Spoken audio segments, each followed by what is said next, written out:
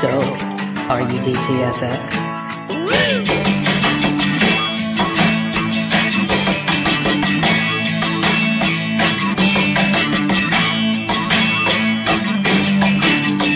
Once again, here is Drinking and Talking Fantasy Football with your hosts, Dustin Lunt and Jake Trowbridge.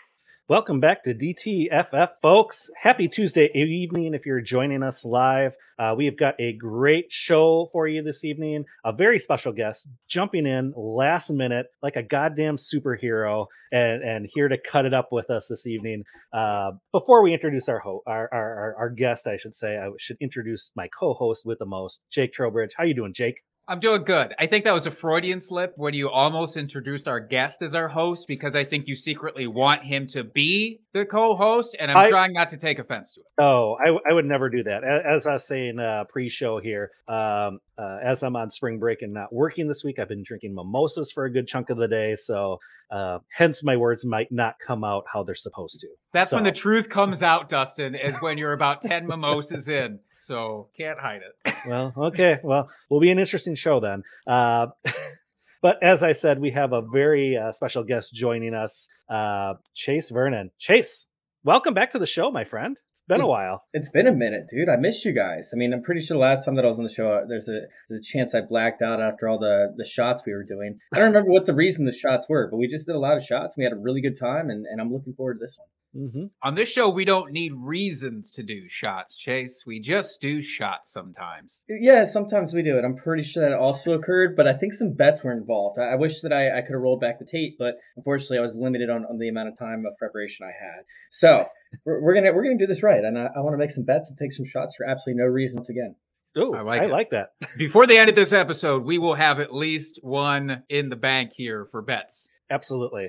But yeah, we've got a really good show. We are going back and looking back at the 2021 rookies from last season and not really talking about the big name guys. We'll probably touch on them briefly, let's be honest. But what we really want to focus on this evening are some of the guys we thought were going to hit that didn't, or maybe some guys that they showed us a little something. Do we think they're going to take that next step and become someone you can use on a regular basis for your fantasy team? So should be a lot of fun. I'm looking forward to the great conversation here.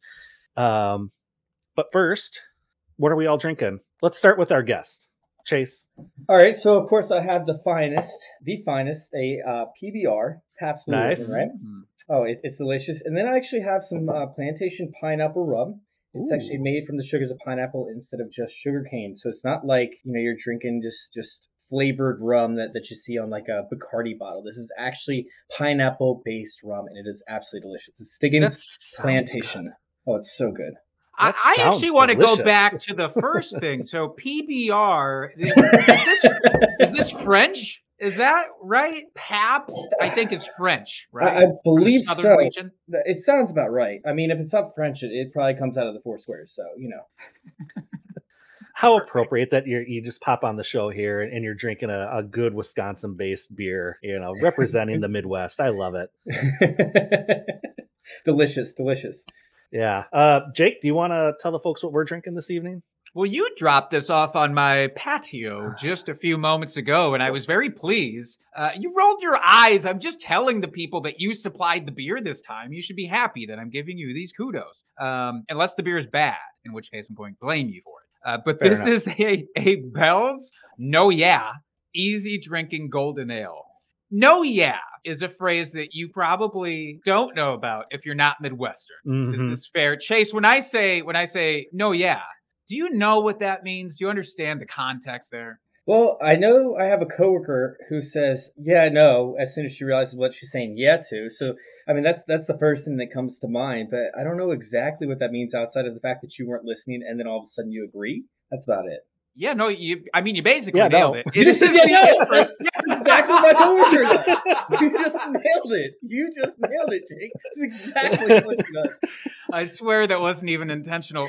It's the inverse, though. No, yeah, is the exact same type of thing. Like, you're listening to something and you're waiting to agree. So it's the exact opposite. You're actually paying attention and you want to agree, but you got to get that little, you don't want to come on too strong out of the gate. So it's that little bit, that jab before the hook, that no, yeah, as opposed to yeah, no.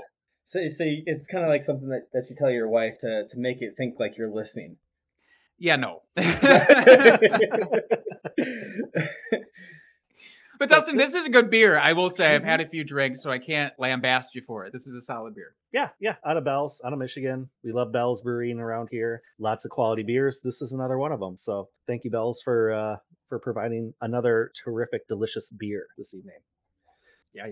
Yeah. All right. Yeah. Okay. I'm switching it up. I'm trying to get every iteration out on the table. We just haven't gotten to know yet, so we'll see how that goes. It will happen before the end of the show, I promise. Well, hey, I don't want to piss away too much time here up top because we have so many good rookies to get to. I don't want us to shortchange them. But before we do, you think maybe we could get into our favorite segment? Yeah, let's hit up our drunk trade of the week. Drunk, hammer, drunk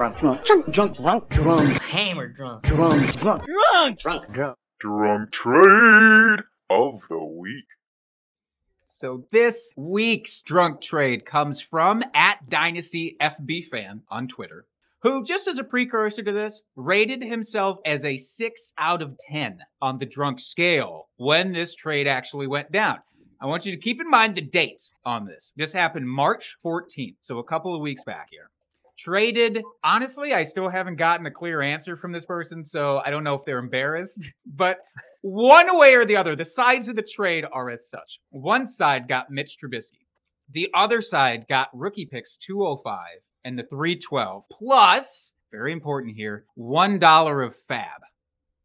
This is presumed to be a Superflex Dynasty League. Mitch Trubisky now, of course, the presumed starter in Pittsburgh. So, gentlemen, before I read another funny comment from somebody else who saw this trade, I want to get your opinions on this. Chase, we'll start with you. Rates himself 6 out of 10 on the drunk scale. You think that adds up for this kind of trade that we're talking about? So what I'm thinking happened, right, was somebody ended up sending, obviously somebody had to initiate the trade, right? And so that person ended up countering and saying, hey, this isn't enough, right? And so they decided to say, hey, I'll throw in $1 and see if he goes for it. He was so hammered, he didn't even realize the initial offer, the initial trade, right? He just saw a counter with the same thing in with an additional $1 in, but he didn't even realize what he sent in the first place. So he's like, oh, I'm getting more than what I got last time, so I'm going to accept it, right? So that's where I'm coming off. But, I mean, honestly, I buy the logic. But, dude, I'm getting more than what I got the last time. This is definitely a better counter than what I sent him. I'm taking it. So, Mitch Trubisky is somebody that I believe in. I think that he's going to be a decent quarterback in this league. I hated the system that he was set up in. I don't think he's great. I don't think he's immaculate. But could he be a starter at a Ryan Tannehill type level? I think that he could be. You have the rushing upside, obviously, and now he could end up having that same upside in a good offense with a Matt Canada led system to where he needs a rushing quarterback in order to obtain success. So I think that Mitch Trubisky, as long as they get the ball out of his hands quickly and they don't ask him to make complicated reads, he can gain his confidence and become a starter. And for that reason, I mean, sending 2 draft picks away for that, or accepting, if you're the receiving end of that, I'd much rather go with the starting quarterback in the NFL. Mm-hmm. And let's be honest, if Big Ben could make it work, I feel like Mitch Trubisky, if Big Ben threw the ball 0.5 seconds after getting the snap every time last year. So really, that's all Mitch Trubisky has to do. Dustin, do you think that do you have a strong preference, Dustin, to one side of this trade or the other? Yeah, I agree with Chase here. Mitch Trubisky all the way, especially in a Superflex league. You're going to get at worst, a mid-range QB2 out of this for basically dart throws and that $1 a fab. Which I know can be important come the end of the season. I get that. But really, I mean, you're getting a starting quarterback. I like, the offense. They've got so many weapons there with the wide receivers. They got a solid running game. They've worked at upgrading their offensive line this offseason, which I still think they're probably going to address a little bit in the draft here. So, yeah, I think that it's wheels up for Trubisky. I can't say that this was a bad trade at all for the person receiving Trubisky. Right. Now, here's what I want to do the throwback to. I want us all to pile into our DeLorean for just a split second, because when this trade happened, Mitch Trubisky had not yet been signed by the Steelers. There were some assumptions going around that he could land a starting gig somewhere. So this was just, I think, 3 days before he officially signed with the Steelers. So at that point, let's take the Steelers off the board, and we're still in free agency mode. Does this change your opinion of the trade significantly? I know it's hard because we know where he ended up now, but we didn't know back then. Would you have a strong preference then? No, because there's a chance he could have landed up with the Giants and competed for a starting job with Brian Dable, and I would have liked that even more than I would have liked going to Pittsburgh, to be honest, just because I think that he knows the system that would tailor to success. Not saying they can't be successful with Steelers, because obviously we already covered that, but I think that we could have seen him with possibly the Saints or, maybe even, I don't know, Carolina. I might have liked more than the Steelers. So, I mean, obviously, hindsight's 2020, and we don't know, he could have ended up going into a terrible team. But I mean, honestly, the Steelers were almost, I'm not going to say worst case scenario, but the Steelers were a pretty good option outside of him landing as a backup somewhere. And I don't see too many teams that would have signed him, or that he would have signed with outside of the Giants, to where he would have had to compete for a starting job. Outside of with a rookie, by the way. Fair. All right. By the way, I just want to say you're both underestimating that dollar a fab. That dollar a fab could turn into literally anything, and you don't know for sure. That could pick up the next Alvin Kamara off of waivers. All right. True story. Or Mitchell Trubisky. Or the next Mitchell Trubisky, or a boat. So who's to say, really, what you could get with that dollar? Not us. I'm confident. All right, Dustin, do you want to lead us into some rookie talk here? Yeah, let's do it. So, as I said at the top, we're not going to really talk about, Jamar Chase, Najee Harris too much, Kyle Pitts. Like we know these guys are studs. Even if they didn't, in the case of Kyle Pitts, didn't quite produce at the level we were thinking he was going to this last season. Pretty well a sure thing at this point that, we saw enough out of him that, we're confident he's going to be a stud. So we're not going to talk about it. I want to talk about guys that did not produce and what we think their fantasy outlook is moving forward. So let's start with the quarterbacks, because they are the most fun to talk about. And let's talk about the second coming himself, Trevor Lawrence. What's to say about the Jags last year? I mean, that was just the hot, steaming pile of dung of an organization. They got rid of Urban Meyer. Thankfully, that experiment didn't last too long. They brought in a better coach. They brought in some wide receivers. And you guys are laughing at me. I can't help it. You're distracting me with the chat. Look, listener, I'm sorry. We don't always utilize the private chat because, when it's just me and Dustin, although I should do that more when it's just me and Dustin, you should. I think it'd be fun to fuck with you that way. But when we have a guest on, sometimes it's fun to have side games, and Chase is nothing if not a side gamer, I think. So just want to provide context to why Dustin's so distracted right now. I'm so flustered right now. So anyway. I'm so sorry. I'll stop. No, that's fine. Now I just have to ignore the little pop up there because usually it's only for emergencies. So now I know. So I'll try to get this. Are you saying I pulled the fire alarm, Dustin? Is that what you're saying? I pulled the fire alarm? Yeah, I thought for sure it was going to be something like, "Hey, your audio sucks," or something like that. But no, just I don't know how to talk. So I suppose that's an emergency. Only if you smell toast while that's going on. I do hear that is the precursor to what is it? What's the thing where you smell toast? It's a real thing. There's like a synapse that fires in your brain when something's wrong and you smell toast. But I don't remember exactly what it is. So this is not the show for your medical advice. This is the show for your rookie advice. Let's get to it. We can do this. Yes. So Trevor Lawrence, they brought in some weapons for him. Etienne should be back this year. New coaching staff. How do we feel about the outlook for Trevor Lawrence? Is he going to rebound, or did Urban Meyer ruin him moving forward? Chase, I'll defer to you for this first one here. All right, so they brought in an excellent coaching staff over there for Trevor Lawrence to kind of take over. Doug Peterson brought in some studs, and a lot of people are down on Trevor Lawrence to an extent, while people that drafted him aren't really taking a chance on moving him right now. So you have people that are hoping that people get low on Trevor Lawrence. But the reality of the situation is there's no way that Trevor Lawrence could be any worse than what he was last year. He has the physical skills. He has the mental capacity to be able to run an offense. And now they're adding some wide receivers. Now these wide receivers aren't great. Like Christian Kirk, what could he do? You have Zay Jones, who couldn't find his way onto a franchise long term. his entire career. How many years has it been now? Has Zay Jones been out 5 years or so? 5, yeah. Mhm. So, I mean, now you have a guy who, couldn't find his way onto a roster or at least a starting gig at any point. And then who else do they have? I mean, Chenault, who's been somewhat of a failure thus far. Don't forget We about have- Evan Ingram. Evan Ingram, who can't catch a ball. I mean, he's going to create more stress. He's going to have Trevor Lawrence having gray hairs by the time he hits like 24 years old from the Oh no, not drops those that Evan beautiful Ingram. locks. The You beautiful can't locks get are going rid to of be those gray. beautiful locks. It's going to be looking like Oh. Richard Greer out here, like with the long, beautiful hair. Like, is Fabio? Does he have gray hair now? I think I saw a picture of him with gray hair. I don't know, and I don't want to know. If that's the case, I don't want to know, and just I stop might have been talking looking about at it right something now. else. He's always going to be a blonde-haired behemoth to me.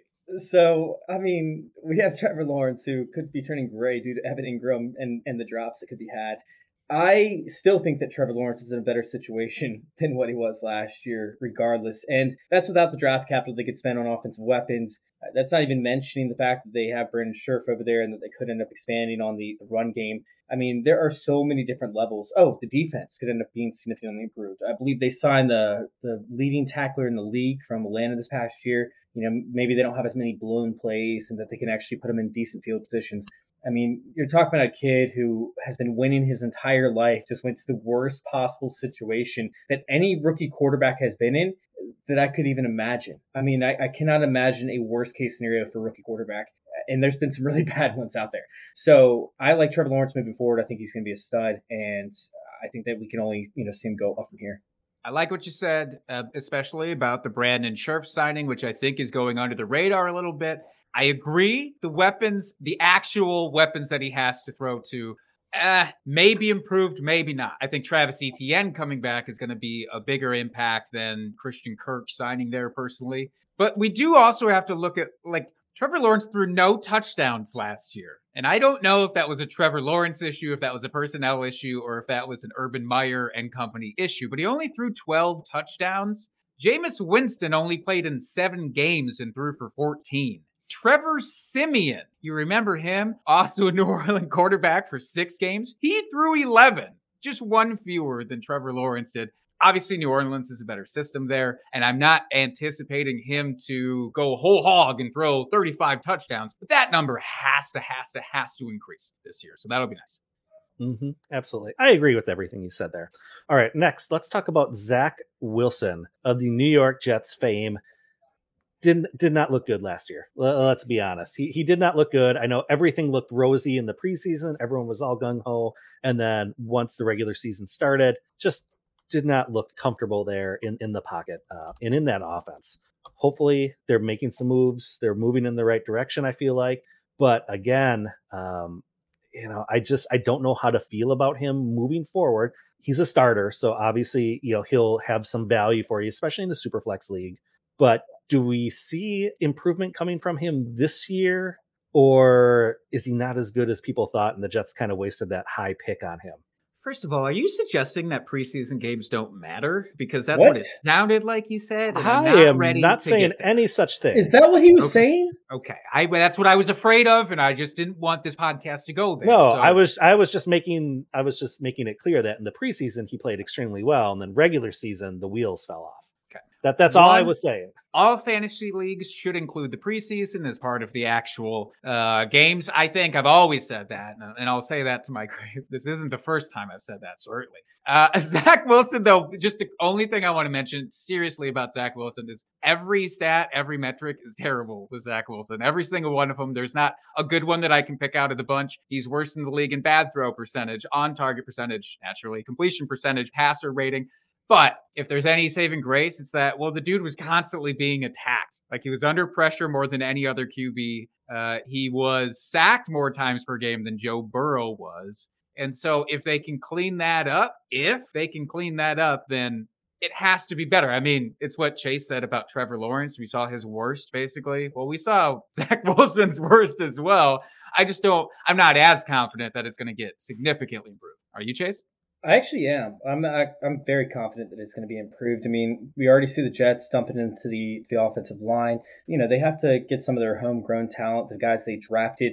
They got to get them up and moving, right? But the bigger thing that I saw was Zach Wilson continued to progress. And that's something that you want to see in your rookie quarterbacks. Like if a rookie quarterback keeps doing the same thing over and over again, like you have no chance. And that's kind of what we saw in like games like went through.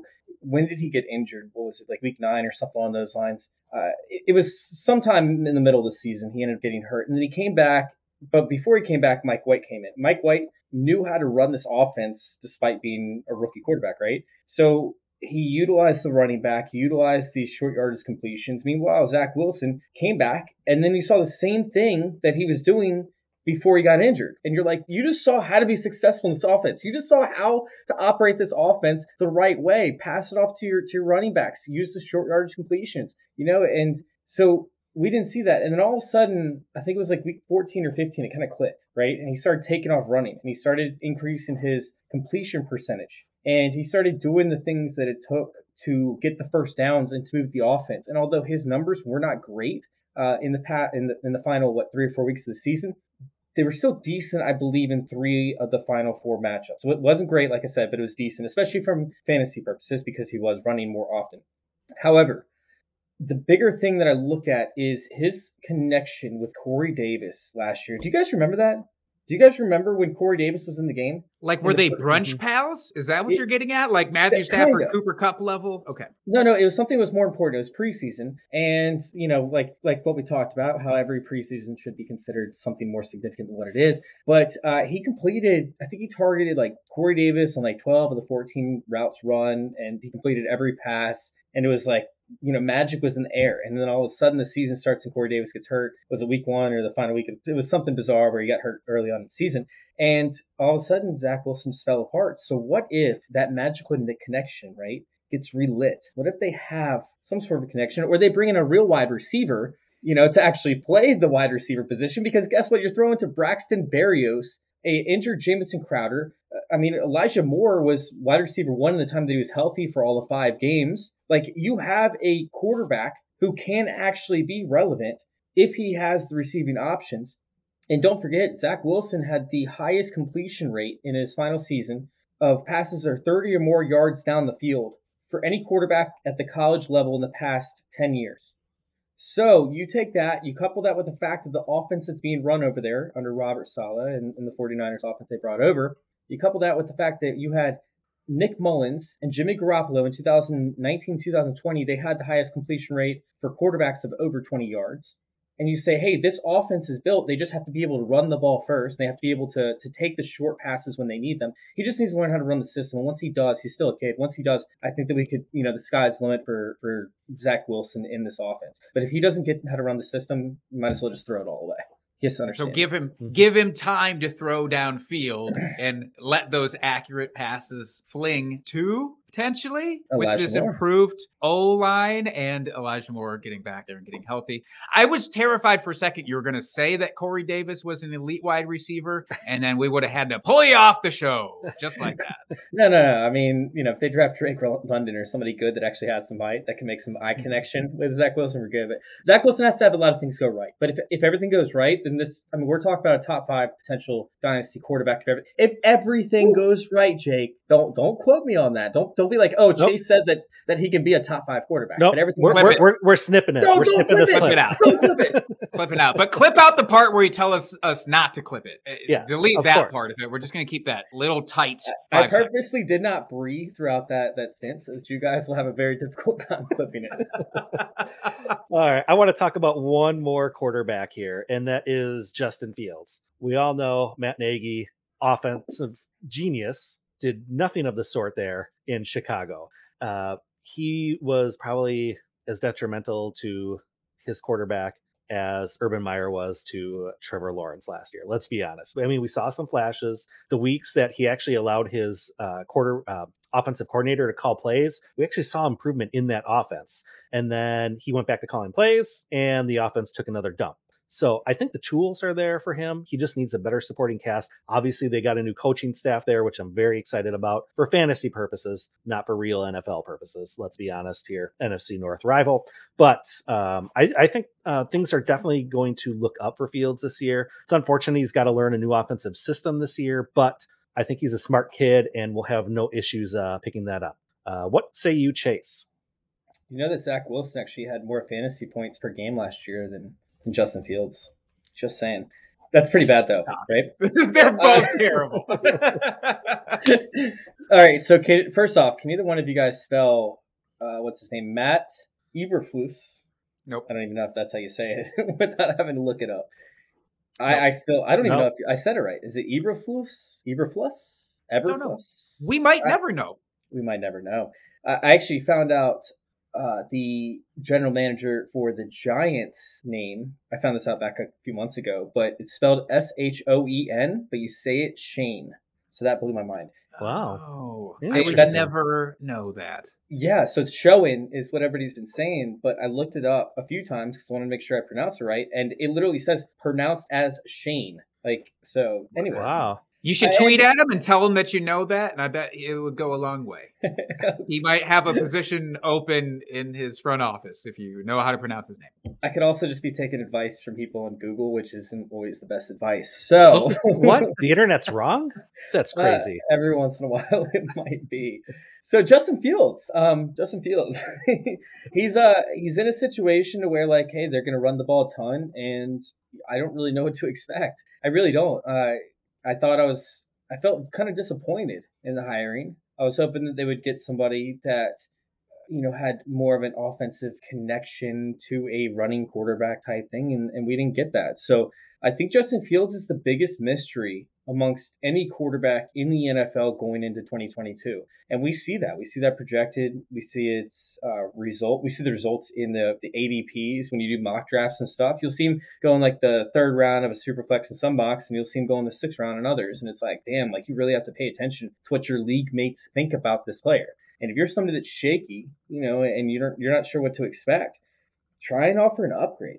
Try and go out there and grab a top tier quarterback and do Justin Fields plus and just see if somebody bites, because I am not confident whatsoever that we could go and say, hey, Justin Fields will ever be a top 8, top 7 quarterback for multiple seasons in a row. And yet, like, even 2 seasons in a row. I mean, we could see him do it from one season, right? Like, he could have an insane year where he gets some talent in the wide receiver position. He runs the ball a ton. He gets up there. But what's to say that he doesn't get hurt while he's rushing? What's to say that he even knows how to take hits, because he didn't take a ton of hits in college. And when he did, there's a lot smaller guys that were able to get around the edge that he didn't see coming that were able to hit him and not put a ton of weight on him. So he pretty much just broke tackles while in the pocket. I was talking to, who was it the other day? Anyways, they showed me how bad Malik Willis is at rushing ability compared to sack percentage. Like, essentially, like if you are good at rushing, you shouldn't be getting sacked a whole ton. And Justin Fields was there, but the main reason was because he was able to shed so many sacks in the backfield because his thighs are built like freaking tree trunks, right? So he was getting hit and he wasn't going down because he was so thick. But, that thick boy, that ain't going to work in the NFL. You're going to be seeing 290-pound guys following you, and eventually it's going to take a toll on you. So I'm in the view that, hey, I want Justin Fields because I want him to have that blow up year or that blow up, game like stretch. And then I want to be able to sell him for a quarterback that I feel safer with, because although I think he is a good quarterback, I think that he struggles to read blitzes, which is evident in his, sack percentages and his hit percentages and his pressure percentages, et cetera, et cetera, et cetera. But also because I don't know if I believe in this offense. And I'm a big system guy. I love systems. I love fitting in certain personnel into certain systems, and I don't know what to expect with this system. So I want him on my roster, but I don't know that I want to hold him if he has a blow-up game. I get that. And they added some good thing. I mean, they added Lucas Patrick, which could be very helpful to a guy like Justin Fields. More so, dare I say, than Byron Pringle. That big, glorious offseason signing that they made after losing Allen Robinson. Not that Allen Robinson was the Allen Robinson last year. But yeah, this whole idea of Effermoos, Jost, adding these playmakers, we have to actually give him people to throw to besides Darnell Mooney. So, and Cole Kmet, I mean, all due respect, but you need something else there. So we'll see what they do in the draft. I'll be very curious to see what kind of wide receiver depth they add in the draft, and maybe that will sway me one way or the other. But yeah, I'm a little nervous about basically run or 40 yards down the field throws from Justin Fields without any in between. Mm-hmm.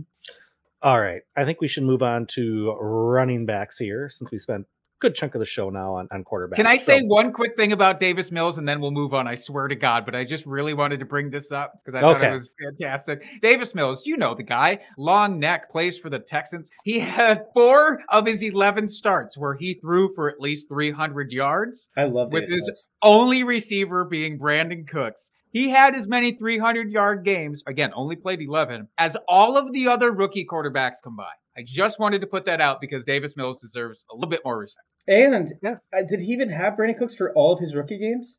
I don't think he did towards the end of the season. I think Cooks might have been out a couple. Mm-hmm. Yeah, I think that he only had like Nico Collins for a little stretch there. So, I mean, you're talking about a guy with tremendous upside. And although I don't like the organization a ton, right? Like, I don't like what they're doing a ton. They still end up having, like, they have a little bit of a good thing going for them right now after we saw, what's his name, trade away all of their draft picks and their entire future and their best wide receiver. I mean, how do you dismantle a franchise like that unless you know that you're going to get fired? And that is what had happened. So, oh my God, I love Davis Mills, and I think that he could be a stud. I think he could. Let me clarify, stud. Kirk Cousins-esque. I think he could be like a Kirk Cousins level player, which is, high end wide receiver 2, low end quarterback 1 at your best. Yeah, and that's good. Yeah, perpetually undervalued, and you can get him late in your drafts and just perform well for you. Like, there is nothing wrong with that. No shame in it. It's pronounced show 'em. That was brilliant. Oh, Jake, you're always here for me. I love it.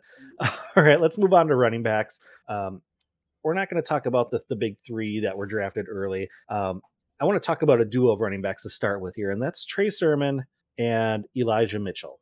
The 2 running backs from our chat just got bombed here. Holy man.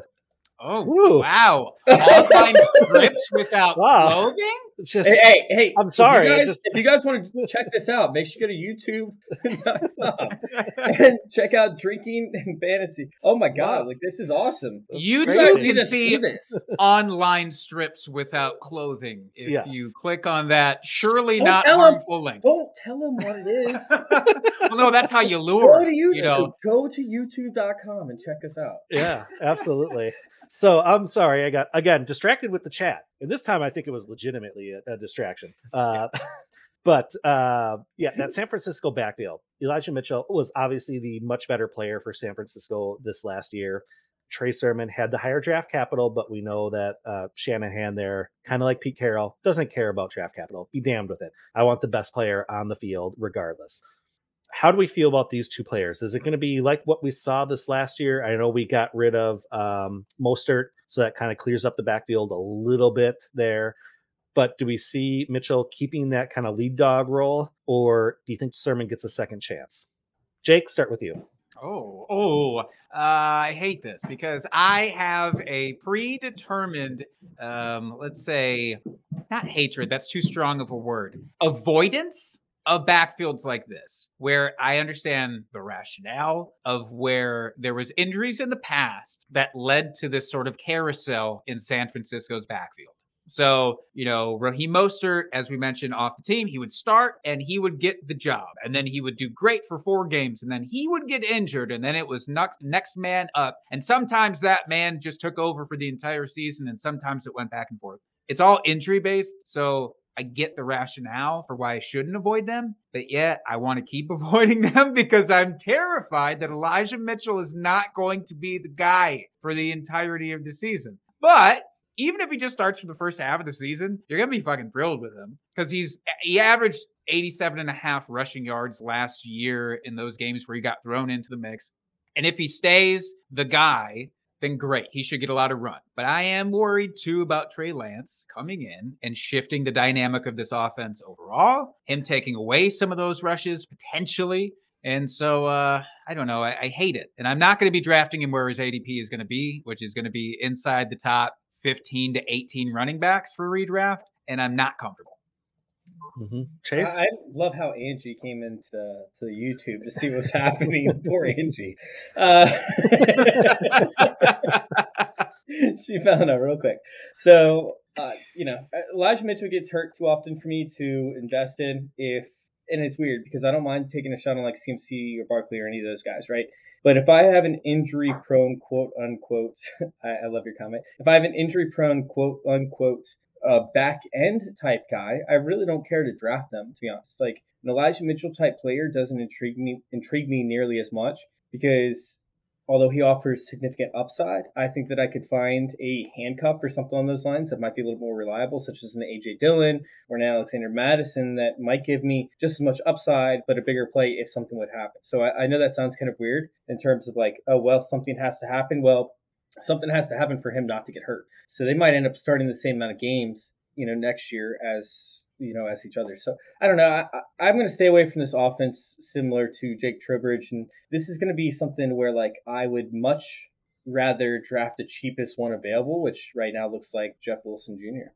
Ooh, Jeff Wilson, a name we haven't brought up much in this podcast. I don't know why. I do like the idea that like they're going to ride Jeff Wilson until he's 40 years old. He's going to continue to make appearances on their active roster until he decides he's done. And I got to respect that. Mm-hmm. So basically what I'm hearing from you is, from you both, no Elijah Mitchell, too expensive for his cost, and then Trey Sermon's just dead. Yeah. I'm out on Trey Sermon 1,000%. I I was just see if you want to throw a third round pick and just because why the fuck not? Yeah, then great. Because that would be the cheapest, essentially. My dog just got home. So no, I was shocked when they drafted Trey Sermon, and what it sounds like is the team or the coaches didn't really want him, but the organization did because he was such a good value. So they're like, oh, they'll fit him in. I mean, he's such a good value at this point because we had him graded at this prospect. But the thing is he doesn't fit the offensive system. So when they selected him, I was like, that doesn't make any sense because he's not fast enough to be able to beat defenders to the edge. Sure, he's quick enough, but he needs that top end speed to be able to run the wide zone run, or to be able to operate the wide zone run scheme. It doesn't make any sense why they drafted him. And then there was a story behind the scenes that said, hey, the coaches didn't want him. It was the organization that said, hey, he's too good of a talent. They'll figure out a way to get him in. So that makes more sense to me. Mm-hmm. Yeah, I did not know that. That makes so much more sense now. Who knew that GM meddling could get in the way of a well-run scheme? Crazy. Kyle Take Shanahan. lessons, New York. Kyle Shanahan. Mm-hmm. All right, let's move back to the Jets. Way more Jets talk than I thought we were going to have this evening, let's be honest. Just the right amount. But Michael Carter, he started to find his groove there later in the season. I am personally trying to buy him wherever I can, or acquire him this offseason wherever I can. I think he's in line to be a very solid high-end RB2. I really do. I like what I saw from him towards the end of the season. I was really disappointed in my redraft league when I gave up on him so early on and dropped him. But Chase, I'm going to throw it to you first to talk about Michael Carter some more. So Michael Carter is interesting because, like we talked about with Zach Wilson, like he has to understand how to run the system, and everything has to go right for Zach Wilson in order to be successful, which means he has to use a running back in the passing game, which means that Michael Carter has to be successful, which means that I think that all this is going to come to fruition because I just had Zach Wilson's back a second ago. So that's great and all, but I'm very concerned that they end up drafting a guy similar to Elijah Mitchell, except for better. Ooh. Yeah. How much better are we talking about here? Like a guy who can actually catch a ball? No. We're talking about a guy who can take over in first and second downs. And although he can't catch a ball, they might not utilize him in the receiving game because he didn't do it in college. And I'm referring, of course, to Kenneth Walker, who would be the perfect fit, who has the speed, the burst, and the acceleration to be able to beat the defenders to the edge, something that Michael Carter is decent at, but he doesn't necessarily possess, or it's not a strong suit. So we could be looking at a time split, once again, a la San Francisco 49ers, as to where we see Kenneth Walker on first and second down, and then we see Michael Carter on third down, and Michael Carter becomes just a receiving back. So whether it's Michael Carter, whether it's Kenneth Walker, or it becomes another back that, might have that size, speed element to his game. Well, I should just say speed element to his game. I'm a little bit concerned that somehow they find a way to take away that first and second down work for Michael Carter. However, if they don't, it's wheels up for Michael Carter. So if I have Michael Carter, I'm holding on to him. I'm not trading him for anything. If I don't have Michael Carter, I might extend a second round, esque, or maybe a late first, just to test the waters. If I need a running back, a first round pick. If I don't, I'll throw out a second, see what happens. That's likely not going to happen. So I'm not probably going to acquire him if I don't have him already. Mm-hmm. In startups, I'll just take him where he's going because I think it's good value. Mm-hmm. Jake? I am really interested in what you said about, so if they bring in a first and second down back, and then Michael Carter gets relegated to the third down role, even if Zach Wilson, and maybe especially if Zach Wilson doesn't figure it all out, I'm still interested in Michael Carter because granted, he had a 14 target game that is going to skew these numbers like crazy. But the dude, just for that stretch that he was there and healthy, on pace for 94 targets. Like, of course I'm interested in that. But in seriousness, I'm interested in that if they don't really upgrade their receiving options to what I would consider to be a real upgrade. Because then the third down back is still going to have a very useful role. He's not going to be worth a first round rookie pick in that situation. To your point, Chase, like I wouldn't be offering up even a back end first. If I was really confident that's how it's going to work out. But since I'm not confident and I don't know enough about this incoming running back class, I do it. I do it in a heartbeat. Mm-hmm. Yeah, I'm just a little bit nervous as to where his value actually lies. Like, where he could actually, I guess, I'm working on an article right now as to where like it has these values that are set up that we create in fantasy football, right? Like as to where a player lies and how we constantly place players at their ceilings because we want to see them exceed, because we want to see them do better, and because we think that they can do better. However, that doesn't, actually happen. And Thomas Tipple, you guys can go check him out over there at Thomas Tipple FF. He just actually sent me an article that's coming out for another company. I just edited it for him today and yesterday just to help him out because he's a buddy of mine. But he talked about how Amari Cooper has been overdrafted every single year since coming into the league and has actually never hit his projection. He came close one year where he hit the ADP that he was supposed to hit. Majorly had to do with his BIM and bust ratio. But, it's like, hey, is Michael Carter, even if he exceeds his expectations for this year, will he ever exceed his expectations in dynasty leagues? Will he ever end up exceeding his expectations regularly? Because if he exceeds it this year, what will we say that he can do in the next few years? He's never going to be a top 12 back, in my opinion. Maybe he becomes the next Austin Eckler, and I'm just lying to myself. But I feel like that's where we're going to set the expectations if he has a very good year this year. It's like, oh, he's the next Austin Eckler. Like, dude, he got like 8 touchdowns this year. He'd get 20 next year. Let's do it, right? Like, I mean, that just feels like what's going to happen. And so sure, if you want to grab now before you could have that blow up, that's great. But I just never I always see us over projecting. It's like the opposite Chris Carson effect, right? Mm-hmm. Where we always always said, hey, Chris Carson is never going to end up being as good as we think he is, and he is every single year. I love that. Two love things. That analogy. One, I'm sure Dustin was a big fan of how you presented Amari Cooper because we've had a lot of conversations on this podcast. I'm more pro Cooper than he's ever been. But number two, Chase, where would people find that article if they wanted to once that is up? I have no idea which website he's putting it up for. He just asked me he asked me to edit it for. It might be going on my website. I don't even know. I have no idea. It could be on fantasyintervention.com, but it could be on triplesmack.com. How about this one that you're writing? This? Oh, so the one that I'm writing, it's a long-term one. I'm going to be doing probably a 4-month study of it. It's going to turn into a multitude of projects that I have going on, but it's going to end up in a place that I can't talk about yet, so I can't give you that one either. But, God damn it! Why do I even bother with these types of professional transitions that I'm? But how about this? Here? Go follow Thomas Tipple FF over there on Twitter. Go follow Thomas Tipple FF, and it's actually a very good article. And he's somebody that, hey, the guy wasn't the best writer. I'm not going to lie when he first came on. In fact, it took a long time to edit his pieces, but he's getting to the point now where it's like, dude, like this is actually a really good piece, man. And you can see, like when you get to work with people, right, who want to succeed and who want to do better, and they're willing to take the criticism and they're willing to learn and become better because of it, like, and you watch them grow as people, it's like, it just gets you stoked and makes you want to get behind them. So, I'm behind this kid. I think he's going to do excellent things in this community, and you guys should go check him out. Thomas Tipple FF. Thomas is awesome. Can attest.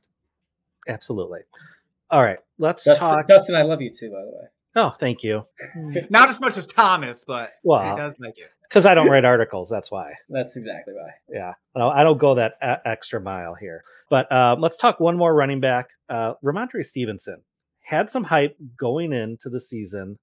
We saw some flashes from him.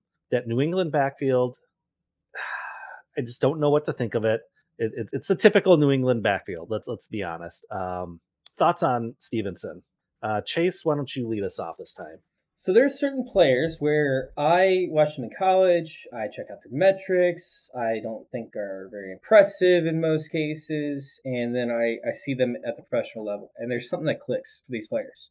I saw in the preseason, we talked about how much the preseason matters. I saw in the preseason for Devin Singletary, the guy came out and he balled and like he looked for contact. You saw this little dude running out and he wasn't very fast or anything, but he's running towards, these secondary cornerbacks, putting his head down and trying to tackle them while he has the ball in his hands, right? And it's like, I don't like Devin Singletary's college tape. I didn't like his metrics, but this guy's fun to watch. And then you start to root for him, right? And like, so then Rhamondre Stevenson comes out. I didn't like his metrics. I didn't like his college tape that much. It was okay. And then you see him go out there and he wasn't all that impressive, but then something clicked for him. And I want to say it clicked right around the Bills Patriots game. It might have been right before that, but I remember specifically the game where it stood and they had run the ball 100 times. And I was like, okay, I'm going to put my bias aside at this point because I like watching this guy play. And I think that he has the drive that it takes to be successful. Obviously, we don't see what happens behind the scenes. We don't actually know these guys, but you have this emotional connection to a player. And although I'm not acquiring him anywhere, right, because I know better than that. I know better than to trust my heart,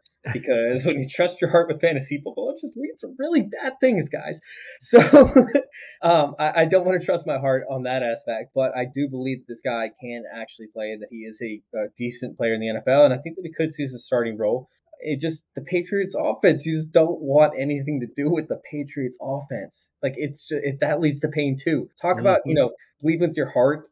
You have Rhamondre Stevenson, who I didn't like any of his stuff, and I just had this connection to him during that little span that he had. And then you have the Patriots offense, and you can never love the Patriots offense when it comes to running back. So, I think he's a good player. Hopefully he earns a role. He might have one or two good seasons, but after that, I don't want to take a chance on it. Jake? I think Damian Harris is the better fantasy running back. And so because of that and the Bellatrix, I'm out. Neither of these guys, Harris or Stevenson, are going to be getting targets in that offense. They didn't last year without James White. And now James White is set to return, maybe, hopefully, potentially. So that completely takes the floor out on them. And so it's avoidance. If one of them magically falls to you at the end of a draft, cool. But otherwise, I can't get myself to be there. Yep, I am in the same boat. I just can't trust anything in that backfield. Let's move on. Wide receivers here. I want to start with Kadarius Toney. Again, we saw flashes out of him. That offense was not very good last year. New offensive system. They've got hopefully some healthy weapons. Hopefully the rest of the core group there is healthy, with, Saquon being injured part of the season. They had the who's who of wide receivers getting injured every other week there. But in the limited action we saw him, he did flash and he showed us some really good things, I thought. So where do you see him this next year? Would you say, is it feasible he's a solid wide receiver 3 for your team? Does he have upside as a wide receiver 2? I don't know what to think with this new offensive system coming in and if we're going to see any sort of progression from Daniel Jones. Jake, hit us first. Kadarius Toney's ceiling is what we want Laviska Shenault to be, and his floor is what Laviska Shenault actually is. And so for that, it's really terrifying. If you look at the 2 games from last year where Kadarius Toney was out there, he was doing his thing, and he actually got peppered with targets. So he hit like double-digit targets. There's one game where he gets 13 targets, and he destroys. And it's when everybody gets really excited. 189 yards coming out, right, against Dallas, and we're floored. And then flash forward. Now it's Tampa Bay, so it's completely different defense, and I respect it, but it's 12-target game, 40 yards. It's literally the mountain, and then it's the ditch. And I don't know which is more realistic at this point because I have been burned by Laviska Shenault. And I have that image in my head of Kadarius Toney transforming into that. But my hope, if we're going to lead with our heart here, Chase, then my hope is that Kadarius Toney definitely outshines. He's much closer to that first version than he is to the second. But he's a goddamn coin flip for me. Chase? I love Young Joka. Young Joka, it's a boss, man. So Young Joka is somebody that it made the entire analytical community, right? Which I like analytics. I like film. I like them both. I like to use my film and then check the analytics to see, hey, is this guy actually faster? Or is he just beating a slower, victim essentially? And Young Joka made the entire analytical community flip. right? What do they call that when like they adjust and then they say, oh, we're so and so? It's an Aryan word. It's like it's not it's something. If I remember it, I will put it in the comments on Twitter of this show because I know I'll remember it as soon as we get off. But essentially, they're like, oh, you should never draft Kadarius Toney. He was a late breakout. He didn't produce in college, yada yada. And it's like, well, I mean, he was quarterback that converted to a wide receiver that was, by the way, scouted as a quarterback or an athletic player, whatever the hell they call it. Meanwhile, you have this dude who was breaking ankles with Kyle Pitts on the field and seeing more double coverages than what Kyle Pitts was seeing because they had to contain him and use bracketed coverage on him. Meanwhile, the number one corner went outside on Kyle Pitts. This guy's beating double coverages and shaking everybody possible. Major concern, obviously. I mean, young Joka has issues with his, attitude. We saw all this different dramatic type things that you would see from like an Antonio Brown in his rookie year in the offseason, which is a major, major concern. But I love young Joka. I think that he could absolutely crush it and melt minds, moving into the fantasy season if he can get his shit together. Now, Brian Daboll has to be in control of this. I think it was a big issue with that entire coaching staff over there for the Giants. Like, I mean, they wanted to control it, right? They wanted to be the bosses of that team. They wanted everybody to do what they said was going to happen. I think Brian Daboll's a little bit more loose. I mean, you've seen the practices with Josh Allen, how they let their guys dance around, how they let their guys have fun. You've never heard a single concern out of this entire coaching tree over there for the Bills as to any kind of disciplinary actions or issues with that. I mean, they let the guys be themselves, but they're role models, right? So I'm hoping that's what happens over there with young Joka. I hope that he finds a role model. He gives up his rap career and he focuses on football moving forward. So I was going to say, listeners who might be confused, young Joka is the rap alias of one Kadarius Toney, which Chase is determined to exclusively call him by. No, I love Kadarius Toney, man. He was one of my favorite rookies coming out. I think he was my rookie wide receiver 3 last season. He was right in front of Devonta Smith. So Kadarius Toney was my T. Higgins of 2022. Ooh, nice. I like that. I didn't like the Giants landing spot, but it's all good. Yeah, should be better moving forward. Yep. Here's hoping, because he is electric to watch. All right. Let's see. Who do I want to talk about next? Let's say Rashad Bateman here of the Baltimore Ravens. Coming in, people were loving the landing spot, more or less. But what we saw was injury happened.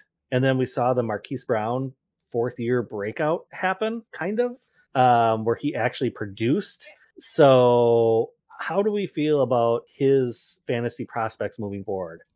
I'm going to take this really quickly, just for a quick blurb, Chase, and I'm going to throw it to you immediately. No, go ahead. I love Rashad Bateman. I've been in love with Rashad Bateman since he had his mini breakout halfway through the season, and I started trying to trade for him everywhere halfway through the year, understanding that Marquise Hollywood Brown was putting together a much better fantasy season.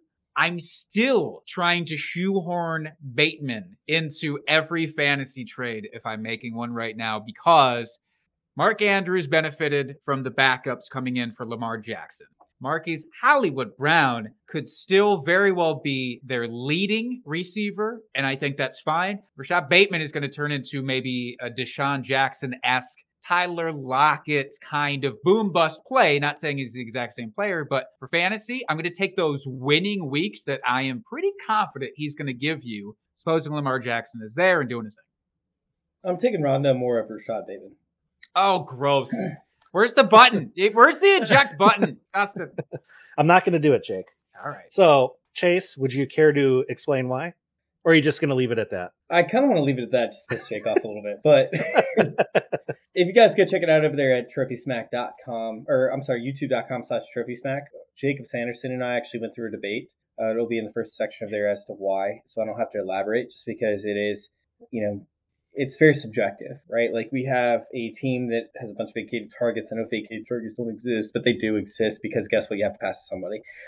You have Rashad Bateman, who is in an offense that I think will pass a little bit more than what they did, even with Lamar Jackson getting hurt last year. I still think they're going to increase their passing attempts. And you got a ton of red zone opportunities and whatnot, but I just don't know if the volume's going to be there. Meanwhile, Rondale Moore, the volume has to be there. And if we talk about James Conner, right? James Conner could end up getting hurt. He's spent the majority of his career hurt, and although I'm rooting for him, we can't argue against, the history of his career thus far.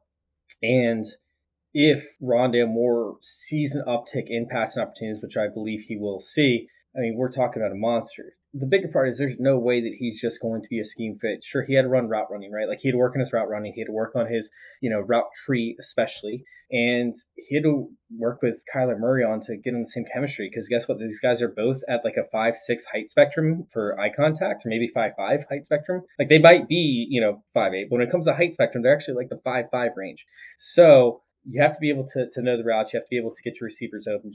You have to have chemistry. And it's going to take more than just, half an off season in order to accumulate that. So I think that Rondale Moore, moving forward, should be more involved in the Christian Kirk routes, which is what he is more skilled at than Christian Kirk will ever be, because he has more speed, he has more burst off the line. I don't see how Rondale Moore can fail. And so, yes, I spent a lot of time talking about Rondale Moore instead of Rashad Bateman. I just don't know how Rashad Bateman is going to see the same level of volume, which is what you want to see in fantasy. That's your pivot. And now we got to talk about two rookies at once by you mentioning Rondale Moore. I'm not going to lie, by the way. I started to get scared that you were about, when you talked about James Conner's injury, that you were about to anoint Rondale Moore the next Deebo Samuel. And I was about to get real. They try to use him that way. And although I think he could be successful in that role, he's still a little bit too small to do it. Like Deebo Samuel's Deebo. Like he's Deebo as hell. Like he's built. Like, they're talking about Tyreek Hill. And although Tyreek Hill, I saw a picture of him recently, he's a lot bigger than I thought he was in terms of like volume. I still don't want the Dolphins to use Tyreek Hill in that way, because he's going to end up getting crushed by a guy that's 3 times his size if they get to use him that way. Deebo has a different, way about him. And what is he, like 220 or so? At least it feels that way.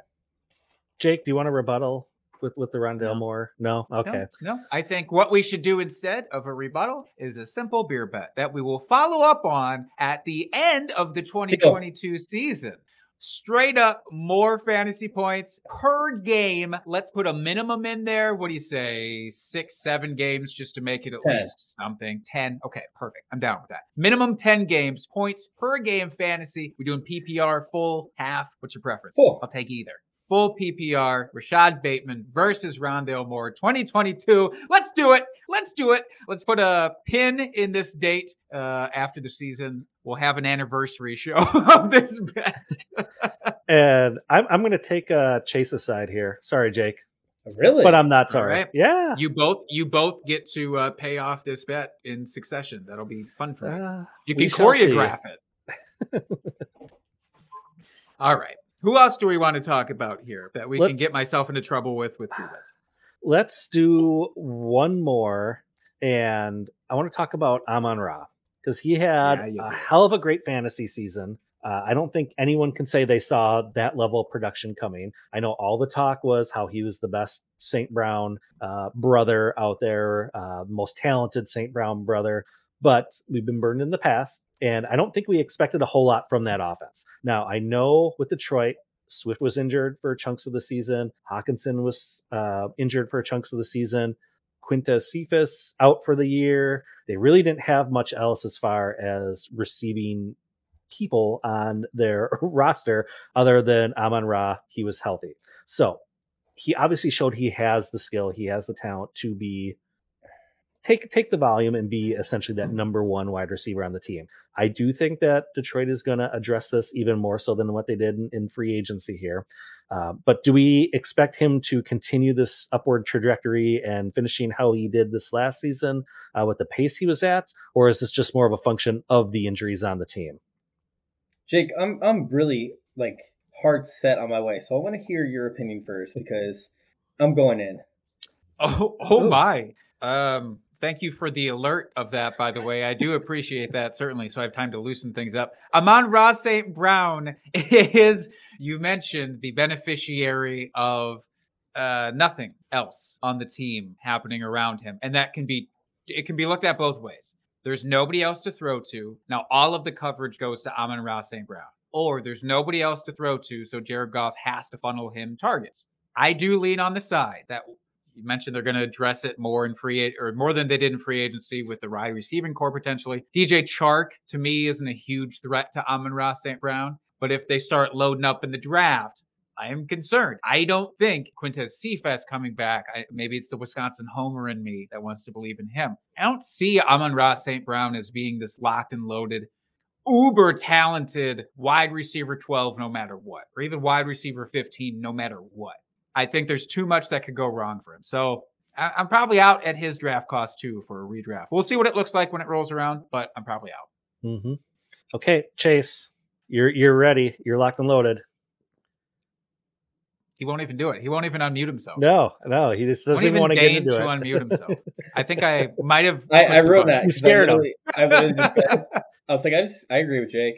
I was going to leave it at that. Oh, and then I got real quiet. Wow. No, but I agree with you 100%. I mean, it's ignorant to sit there and think that Jared Goff can support multiple wide receivers in this offense. You know, they obviously want to operate through Swift as they always have. You know, the running back situation over there with the offensive coordinator and the tight ends with Hawkinson. Meanwhile, they obviously want to invest in the wide receiver position because they go out and they add DJ Chark with Quintez Cephas still on the roster. And then they have their wide receivers coach saying, hey, we actually need a playmaker. We need to at least add one major wide receiver in the free agency, and we need to draft 2 guys that are both playmakers. So when your wide receiver coach says that you suck, like, why is that not evidence enough? Why is Amon-Ra St. Brown still being thought of as a savior for fantasy? It makes no sense to me. Like, it's befuddling, like watching these basketball drafts and seeing him go. God, he was going as soon as the 3rd, 4th, 5th round in some of these basketball drafts for single quarterback leagues, and it's maddening. It makes no sense to me.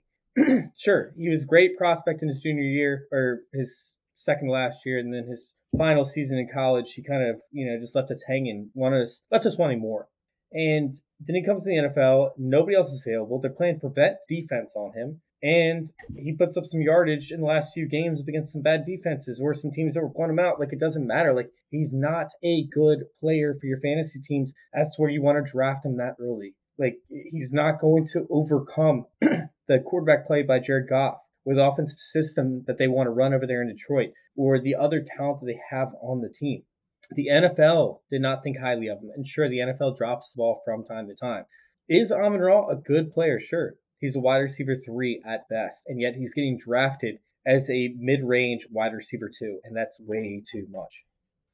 Yeah. Zero complaints. Yeah. We're all in agreement on this one. Let's make a beer bet about it anyways. Just we're all going to be on one side of it. Nobody will have to pay anything off, but it'll be real cool. Well, we'll have to pay it all off if we're all wrong. Fair. That's fair. All right. Do we want to talk about tight ends? Let me. Okay, I was going to say, if there's someone you guys want to talk about, we will do that. But otherwise, it's the tight ends. Outside of Pitts. Yes. There's actually multiple tight ends that I think are better than any of this year's tight ends, by the way. But the number one is Pat Freiermuth.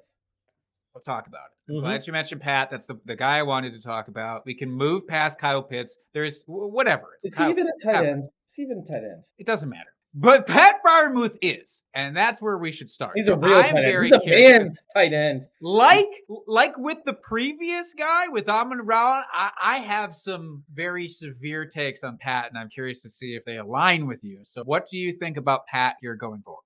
So he earned targets downfield from a quarterback who doesn't throw downfield. He was able to secure targets in the red zone, and contrary to popular belief, targets are earned in the end zone from tight ends in certain systems because guess what? That's how they operate. Like we talk about how touchdowns don't matter. Touchdowns regress. Guess what?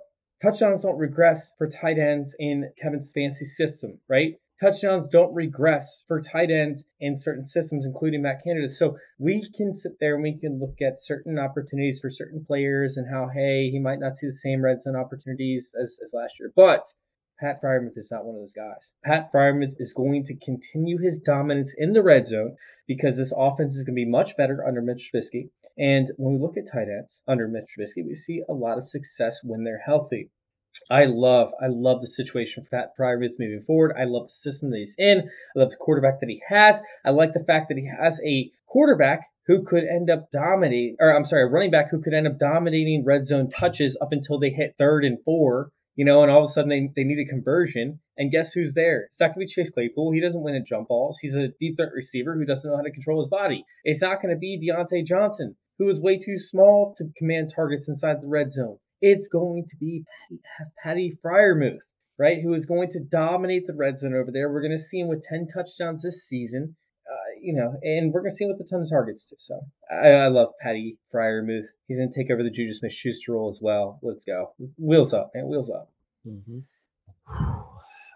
First of all, movement that we call Pat Fryermuth henceforth Friar Tuck as a nickname. I've just always wanted that for him. And if it means that he does that weird like shaving of the head thing that Tebow did a few years back, then I'm all on board. By the way, I just anybody? No? Okay, fine, whatever. Fuck you guys. I like Pat Fryermuth regardless of whether you're on board with the nickname or not, because I still believe if Fryermuth had come out in any other draft class that didn't have Kyle Pitts, he would have been talked about incessantly. But instead, Kyle Pitts overshadowed him, which is why I'm glad that we're not really devoting so much time to him right now. Fryermuth is a maybe more traditional tight end, but exactly what you're talking about with the red zone targets. One, Juju Smith-Schuster is officially gone now. He's a Kansas City Chief. So if we want to talk about clarity in the hierarchy of the depth chart, we have it now. There's very little chance that they bring in somebody who is going to be better than that onto their depth chart now. So I think his role is very secure. And those touchdowns, I think he had 7 or 8 last year. Great. Tight ends, I endorse and understand that we're basically just banking on touchdowns when we get past the top 3 or 4 tight ends for fantasy football. Well, great. Then give me the guy who's going to have that security of touchdowns in Pat Fryermuth and let all of those dead zone mid-round tight ends fade away. I will take Pat 10 out of 10 times. I love it. I absolutely love it. I mean, if there wasn't a bigger riser in my tight end rankings than Pat Fryermuth, I mean, outside of Brevin Jordan, I don't know who else could even be close. You like the Brevster? You big fan? So Hunter Long and Brevin Jordan are kind of on the same platform, but then they tagged Gesicki for another year. I don't understand why. We'll save that for another podcast. But Brevin Jordan, man, is brilliant. And he showed his ability towards the tail end of the season on multiple different occasions. I mean, this guy's a stud.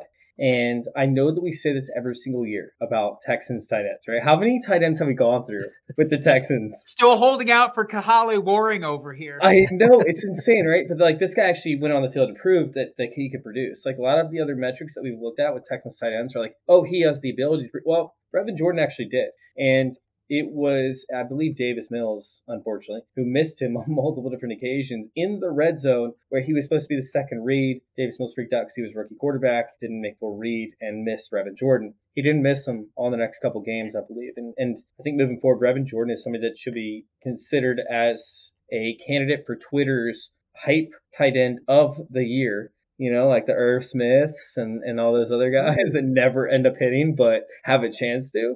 I think that Brevin Jordan is that guy for me this year. I really do. Irv Smith Jr. is going to end up being, but Brevin Jordan's going to be right behind him. Jake? All right. I'm not allowed to talk about tight ends that other people might like because I tend to taint them more often than not when we get into sleeper tight ends. I can't. No, every single sleeper tight end. You said his name. I called him the Brevster, so I don't think it counts. I think I actually got around it there. That's not his official nickname. I don't know. I haven't looked it up on Pro Football Reference, but I should. And if it's there, we have to take that out just for the sole focus of him producing. I won't talk about it. I applaud you for talking about it. Jonnu Smith, the next Jonnu Smith. We don't talk about Jonnu Smith. Yeah, that's right. We're not there. Give us a year, maybe 2. There's Dalton Schultz, the next one. Jeez. Who's Ian for the Panthers? Who am I thinking of? Ian Thomas. Ian Thomas. Ian Thomas. Yeah, he's another one of those guys. Again, I'm not allowed. Yeah, after that team came into town, I saw what they did at Thaddeus Moss. I was like, nope, Ian Thomas is done. Okay, any other players I did not bring up that either of you want to talk about here as far as the rookies go that you think need that 2 minutes of spotlight? Elijah Moore is going to be really good. Yep. I am missing somebody. Let me actually go to the show sheet that Jake put a ton of time into. So much work.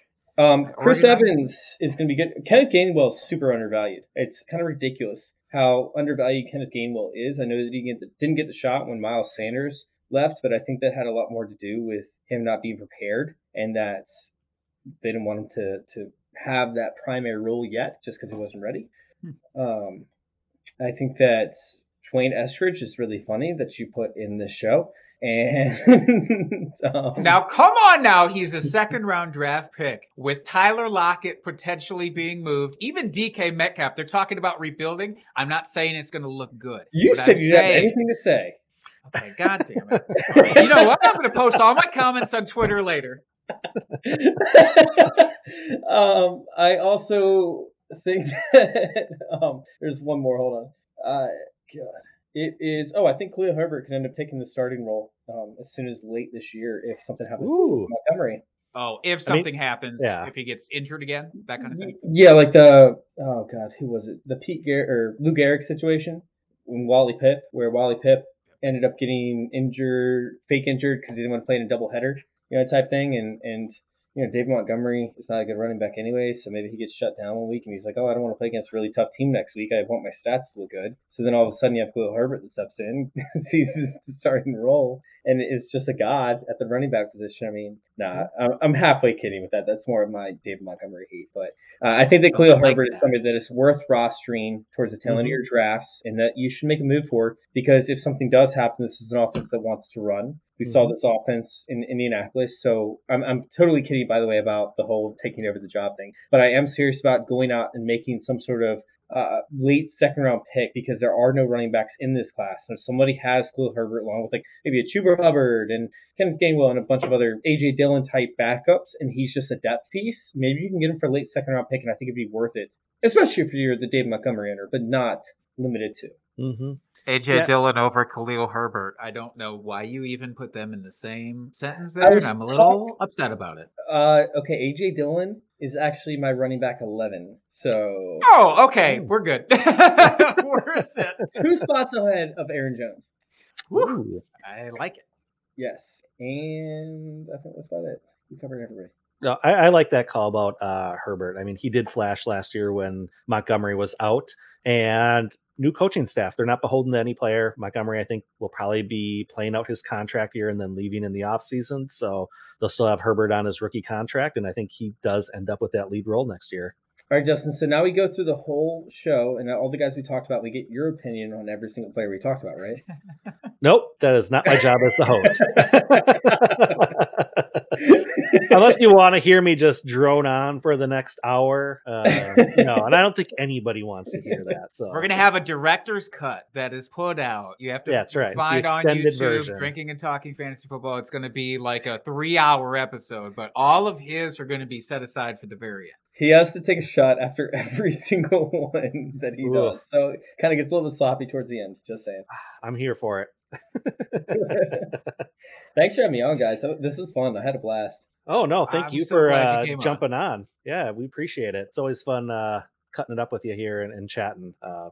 Always welcome on the show, my friend. All right, not always. There's limitations. Let's be frank. Like, if you're going to come on, if you're going to come on for my throne of co-host here and try and weasel your way in every single week, then we're going to have some problems. But I'll see you guys next week. That's what I just said.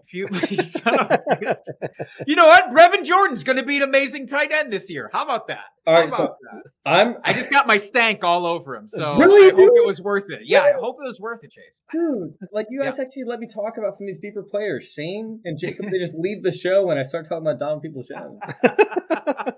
They literally just said it to me last week. They left me and the guest solo because they didn't want to talk about Donovan Peoples-Jones. Like, come on. I feel special. Well, that's you what we're are here special. For. Yeah. So before we get out of here, Chase, why don't you tell people where they can find you and what you're about? You guys can find me in my room, hanging out, just pretty much doing all this backstage stuff now. There's really nowhere else to find. No, I'm just kidding. You guys can go check us out over there at Fantasy Football Intervention or fantasyintervention.com. You guys can go check us out over there at Twitter, join our circle _. But the main place y'all can find us right now is on YouTube. Y'all can go and support us on YouTube, and that would do wonders. YouTube.com/fantasyintervention. Go hit subscribe, watch a couple videos.